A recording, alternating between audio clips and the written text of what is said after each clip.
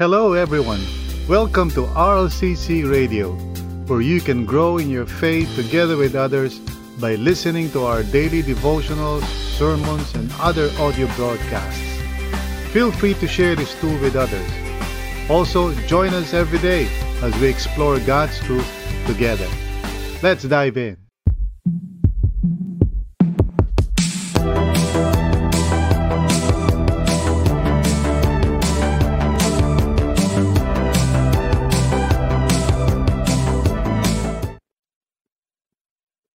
There are many models of leadership in the world today. Pag pinag-uusapan ng leadership, of course, marami tayong makikitang modelo niyan sa mundong ito. Mostly, it's about being assertive. Kailangan matapang ka, malakas ang loob mo, and powerful, kailangan meron kang influence. Books on leadership talk about performance, production, and success.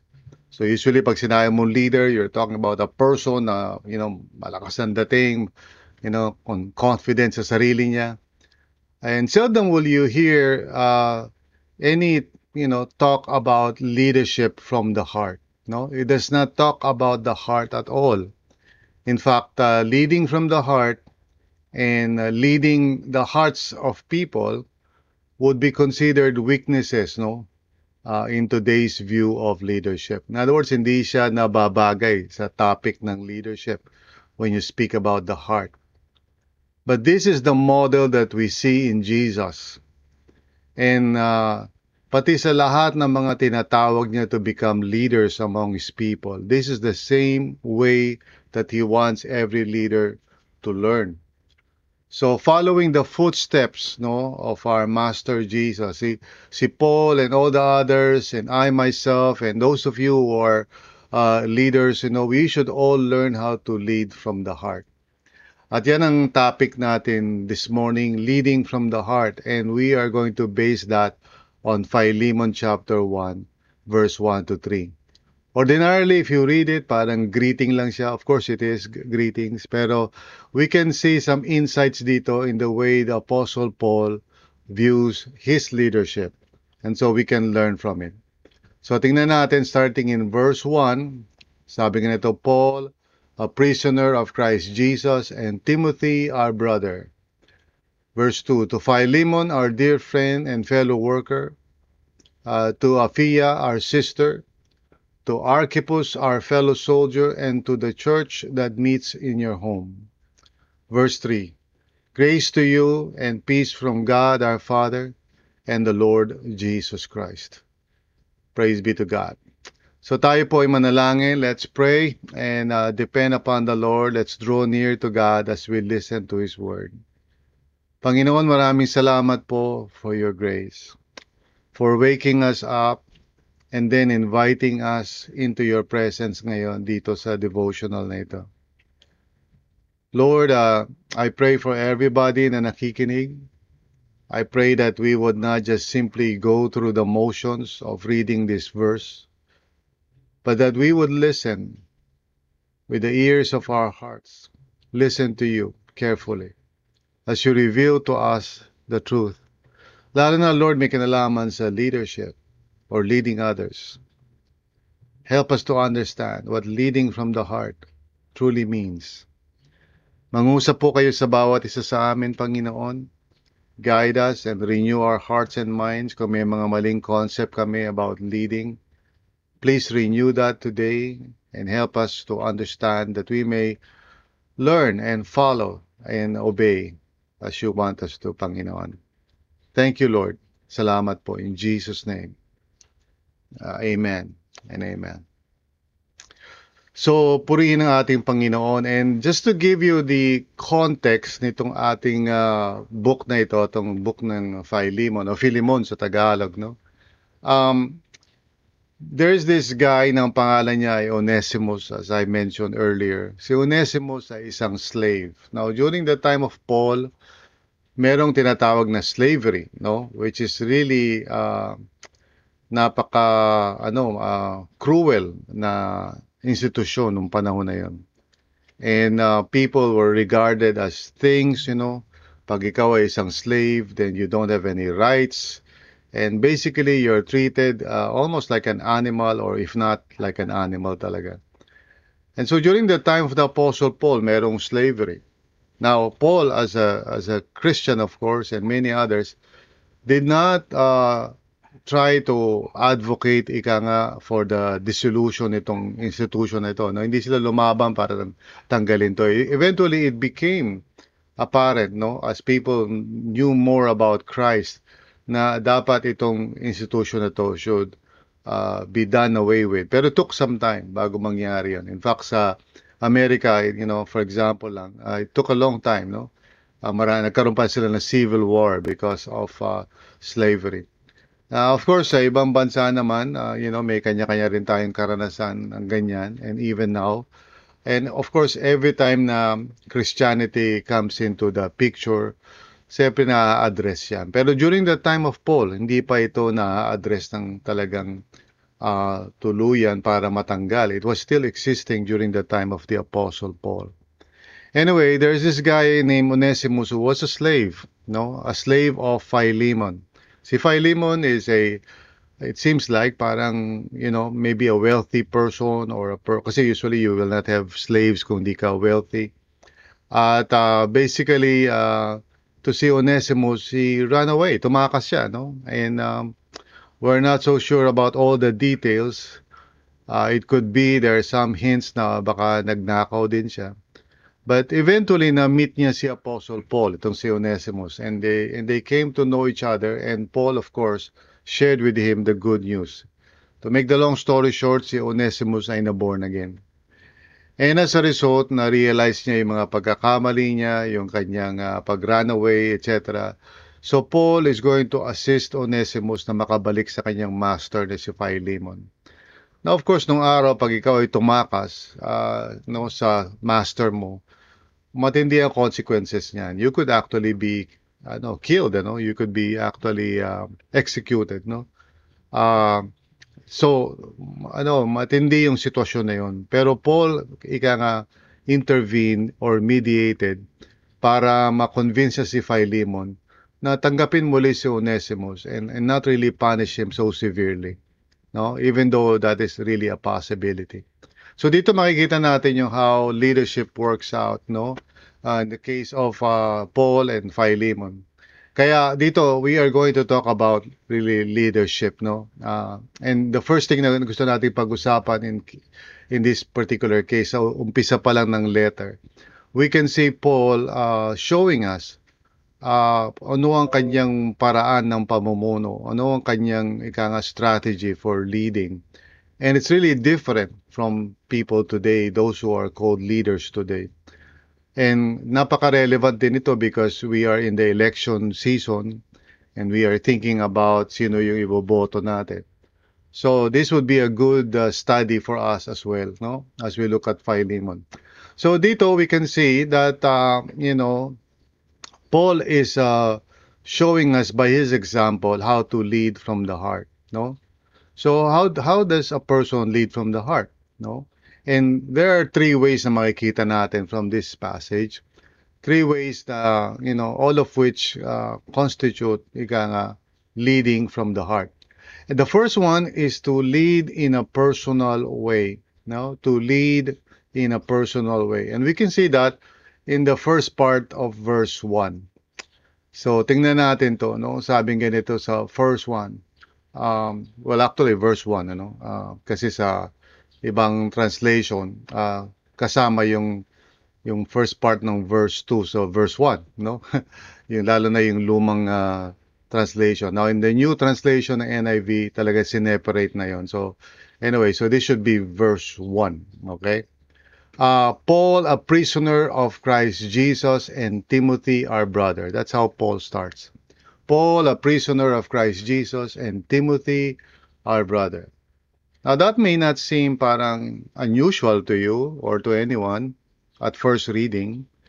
Pero again, after I have told you about the context nitong book na ito, Paul could easily, mention who he is.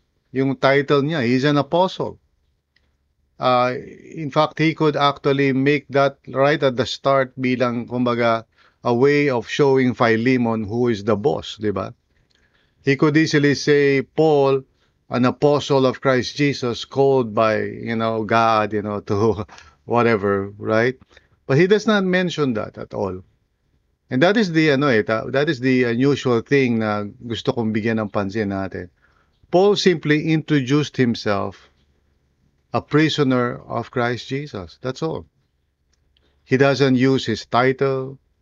And even Timothy, who is ika nga kasama niya sa kanyang apostolic team, who also has authority over churches, he simply calls him our brother. So Paul, a prisoner of Christ Jesus, and Timothy, our brother. Such a personal way of leading. In contrast sa panahon natin ngayon where people are more interested in titles and positions and accomplishments, people want to brag about the things na nagagawa nila o sino sila, o kaya kung anong pamilya sila galing. People want to brag about their authority. Often makikita natin among those who are in leadership today na parang unapproachable sila as a person. You have to parang gusto nilang malaman mo na may distansya between you and them. So they use titles to make that really obvious, no? Even in church, no? Of course, out of respect, people call me pastor. Pero may mga tao na may mga kapwa ko leaders in the ministry na hindi sila kontento na tawagin silang pastor. They have to be called reverend. In some cases pa nga, Reverend Most High. I I even met a person na parang ayaw niyang patawag na kanyang first name. O kaya doctor, or bishop. Kailangan may titles sa umpisa. As if to say now, well, this is who I am and you should, regard my authority and my accomplishments. And so immediately masisense mo agad yung gap, when somebody wants to be introduced based sa kanyang titulo. But Paul is different because he follows the footsteps of his master, Jesus. And all of us who are called into leadership, must also follow the same footsteps. We are not to lead based on titles and positions. We must, ika nga, lead from the perspective of who we are, yung character natin. Ang basis ng ating influence ay hindi titulo o position, but the person that we are. That's why Paul is not afraid to just simply say, Paul, a prisoner of Christ Jesus. Because anyone can look at his life, can look at his character, and they don't have to, doubt whether he is really called by God to be a servant of the Lord. Kasi his character, his behavior, the way he relates with people, all point to the same reality. And this is a person who follows Jesus Christ. Nawa tayo pong mga nasa leadership ay matuto po na huwag maging masyadong concerned about the title. Ano ba yung title natin? Ano ba yung position natin? I would sometimes, encounter people na gusto nilang sumali sa ministry because gusto nila yung yung parang limelight. Gusto nila tinatawag sila by a certain title. At pag tinanggalan mo sila ng title, parang tinanggalan mo na sila ng pagkatao. Pag nawala yung title na pastor, para bang gumuho na yung buong buhay nila. But really, it's not that important, Yung titles, that can be used in some cases. To be honest, ako personally, there have been times na siguro because of the situation na I may have to use yung title ko. But it really is not a good thing. I feel awkward about it. I have a doctorate, for example. Pero I don't force people to call me Dr. Bong. That's not really important to me. Whatever it is na accomplish ko sa buhay by the grace of God lamang yan. It's nothing about me. And so I'm also ordained, so technically speaking, I can be called reverend also. But what are those things? What are those titles anyway? Gano'n ba kaimportante ang mga bagay na yan? It's really not important. Kaya one of the ways that God always reminds me, of who I am, that I am simply called by God to serve Him. Every now and then I would meet people and they would just call me by my first name, no? Parang, Bong, or Brother Bong, ganyan. They would not even call me PB, at least at the very least, PB, di ba? Parang nickname ko na yan, PB. Pero at least merong PB, may Pastor Bong na kasama. But some people would just call me by my first name. And I remember, there have been occasions wherein I would be in a meeting with people and there would be somebody na I knew from a long way, some former ministry involvements ko. And they know that I'm now a pastor. Maaring no nakilala nila ako, hindi pa ako pastor noon. Pero right now, I'm already a pastor. Pero they would not recognize that. They would just call me Bong. They would not recognize me as a pastor. And I know na minsan may pride sa puso ko na parang, magra-rise up yung thought na, ba't mo ako tinatawag by my first name? Tawagin mo ako by my title, Pastor Bong, And all of that is foolishness, of course. Walang basehan yan sa katotohanan at sa realidad. It's not important. So in other words, to lead, from the heart is to lead in a personal way, mga kapatid. Don't be concerned about titles, about positions. Just lead. Lead based on who you are as a person. Now, secondly, lead in a relational way. Yan ang ibig sabihin ng leading from the heart. Lead in a relational way. Now again, sabi ko nga sa inyo, sabi ko dito verses 1b, which means, kasi in the old translation, when I was looking at my Bible kasi is an old translation. Yung susunod na verse, to Philemon, etc., was part of verse 1. Pero apparently, this is no longer true ngayon in the new translation, sa NIV. So let's read verse 2. No? So sa verse 2, magkasama na yung to Philemon. To Philemon, our dear friend and fellow worker, to Apphia, our sister, to Archippus, our fellow soldier, and to the church that meets in your home. Now, again, if you read it, parang greeting lang ito, ordinaryo. But really, if you read it carefully, makikita mo yung insight dito about what it means to lead from the heart. First of all, sabi niya to Philemon, our dear friend. No, hindi niya sinabi na, Philemon, under ka lang sa akin, and you should understand your place, etc. Tinawag niyang our dear friend. And then sabi niya, fellow worker. Now, most likely si Philemon is the head nitong household na to. Pero sinama ni Paul, the other people within that circle, sabi niya, to Apphia, our sister, which is most likely wife ito ni Philemon. To Apphia, our sister. So in other words, in-acknowledge din niya yung wife. Now, nung panahon na yung first century, women are not, honored. They are just basically, nandun lang sila sa background. They're not given any prominence at all.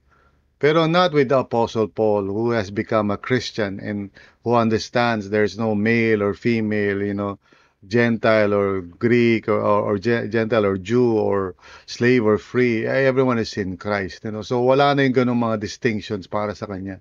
So he recognizes Apphia, our sister. And then sabi niya to Archippus. No? Si Archippus is mentioned in the book of Colossians in the last part. And so dito makikita natin, sabi niya, to Archippus, our fellow soldier. And then he adds pa, into the church that meets in your home. So he basically relates with them in a way na, he acknowledges everyone as persons. So yung leadership ni Paul is not leadership by authority, not leadership by force, not leadership by ika nga yung pagiging assertive and authoritarian, He leads basically in a relational way. That's the wonderful thing about this approach to leadership. He talks about relationships, He talks about yung value ng mga tao. He does not treat them as parang mga, mga tao na under sa kanya, na dapat sumunod lang. He considers them friends. Now, again, today, sa panahon natin ngayon, to be friendly, lalo na yung let's say, boss, to be friendly with his or her subordinates, minsan, hindi natatakot yung mga tao kasi baka ma-take advantage sila, baka this might cause people to not respect the authority of the boss. So being friendly is considered weakness. Pwedeng konti pero not so much. Nandun pa rin yung distansya dapat. Very rare if ever, no? Makakita ka ng mga leaders who treat you as their friend. Who would not parang approach you as if na parang inferior ka o subordinate ka lang sa kanila. And today, this is so needed talaga, especially in the churches, because mayroong mga church leaders, unfortunately, na parang meron silang mentality na yung minsan kinagko-quote pa sila na touch not the anointed one. O kaya parang, they are so, parang so high and mighty na minsan kahit anong gawin nila cannot be questioned. Even right now sa political arena, no, na nagkakaroon ngayon ng mga, 'di ba, lumalabas ngayon yung mga iba't ibang mga information. Lalo na yung information na negative. Now, napapansin ko sa mga tao na pag mayroong information na negative, siyempre yung mga nasa side ng mga pinaparatangan na something negative, they would say, fake news yan. Now, also doon naman sa mga nagpaparatang, sometimes they're so quick naman na mag-judge without enough evidence din naman. So, what we are seeing here is a lot of animosity, in other words, mga labanan, awayan, And instead of yung relationships na napakahalaga.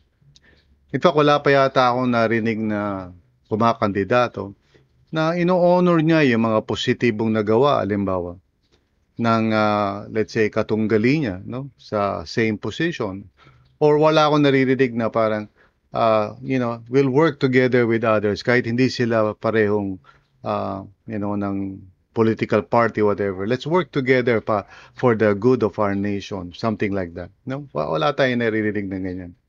Again, balik tayo sa ministry sa church kasi minsan yung mga tao na stumble pag yung mga pastor ay napaka-bossy at parang hindi mo malapitan, hindi mo sila mabiro, parang they are so serious. To be honest, ako minsan perceive ako ng mga taong hindi nakakilala sa akin na para ako seryoso, and I guess yun talaga siguro itsura ko. And there are people who are intimidated by me. In fact, hindi lang minsan na may mga nagsasabi na natatakot sila sa akin sa itsura ko, sa boses ko. But people who know me, hopefully, would actually testify that I am not a monster or anything like that. That I can be a friend. And I do my very best to treat people as friends, even though marami akong failures. But I do my best to treat people with kindness. And ang mga leaders, those who are leading from the heart, should learn from Jesus. Jesus never, he never went around telling people na, ayusin niyo sarili niyo, I am the Lord of all. But although he is a rabbi, he is a teacher, and sometimes he would even mention that. Pero that's not the point of his leadership. In fact, yung kanyang mga apostles, sabi niya, I have called you friends, because I told you everything. In other words, he built friendships. He did not build a team na parang alam ng lahat siya yung Lord of all, so dapat tumahimik lang sila. Rather, he built a team where people can approach him and can be honest with him. And so leading from the heart, although hindi siya parang accepted ngayon, especially in the business world, kasi considered yun weakness. But I hope and pray na in the church, in the body of Christ, tayo pong mga leaders would also do the same thing, that we would lead in a relational way. Last but not the least, of course, is to lead in a spiritual way. And we find this in verse 3. of our passage. Basahin po natin yan. Grace to you and peace from God our Father and the Lord Jesus Christ. Now, you might read this and think na, well, parang polite way of saying hello yan, no? Pero hindi. For Paul, kung pagbabasihan natin yung theology niya about the grace of God and the peace, of God, we know now what he's talking about are not just pretty words. Pag sinabi niyang grace to you and peace from God our Father and the Lord Jesus Christ, he is fully aware, of the atmosphere and environment in which believers live. We are now in God's presence and we are participating in His life and in His power. Grace and peace, of course, is what we receive in the presence of God. When we are in communion with Him, united with Him in His presence through His Son, our Lord Jesus, we participate in these wonderful realities na ang tawag ay grace and peace. So for Paul, sa kanyang leadership, he does not use parang authority or, yung power of his personality, whatever, no? He leads in a spiritual way. He knows na whatever it is na tatalakayin niya with Philemon would not be based kung sino ba yung boss or anything like that, but it would be based on the fact na they are all participants in the kingdom of God. And they are all under, the rulership of God through Jesus Christ and by the power of the Holy Spirit.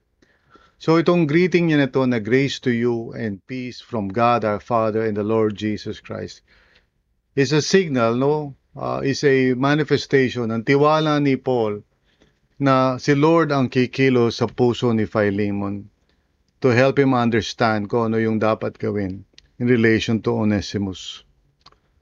So these are the three ways that Paul shows us kung paano mag-lead from the heart. First, lead in a personal way. Second, lead in a relational way. And then third, lead in a spiritual way. In other words, leading from the heart, is leading like Christ. This is our calling. Tayo po na nasa any kind of influential position. Now, hindi ka naman kailangan tawaging leader, but you may be in a position where you have some authority. No? So, don't think na, siguro to ko sa mga pastor lang ito pinag-uusapan. Hindi ito to ko sa mga pastor, but anyone na nasa leadership role. Kahit na magulang, kahit na parent, that's a leadership role. Kahit na ikaw ay supervisor or ikaw ay manager ng isang department or team leader, whatever it is, maliit, malaki. If you have influence with other people, lead from the heart, just like Christ. Ito ang calling natin, mga kapatid, and this is how we are to lead. Hindi tayo mga boss, hindi tayo mga tao na sobrang taas na wala makaabot sa atin. We are not people na parang using yung authority or power natin to control people. We are servants of God. And so as we lead, let us lead from the heart. This is the Lord's will for us. Let us pray. Lord, patawarin mo kami if there are times, Panginoon, na we view leadership in a wrong way. Salamat, Father, for showing us the example of your servant Paul. And from him we can learn how to lead from the heart. And we see, of course, that this comes from the example of our Master Jesus. May we all learn, Panginoon, to be like Jesus in our walk, in our lives, and especially in our leadership. Lord Jesus, tulungan niyo po kami na magkaroon ng tamang pananaw, maaring bilang mga magulang, bilang mga head of the family halimbawa, o siguro may tungkulin sa trabaho o saan man, at lalo na sa church. Lord Jesus, help us to lead like you, to lead from the heart.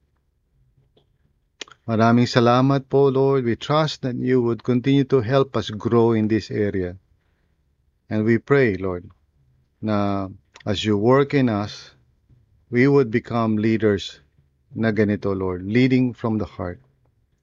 Hindi mga bossing na mga tao, but rather mga servants mo. Salamat po, Panginoon. In Jesus' name, amen and amen. Thank you for listening to this episode. We hope you were encouraged and edified to continue following the Lord and growing in your faith together with others. If this content helped you, consider sharing it with others. Also, if you would like to support this ministry, please visit solo.to/RLCCPHIL. That's solo.to/RLCCPHIL. See you again.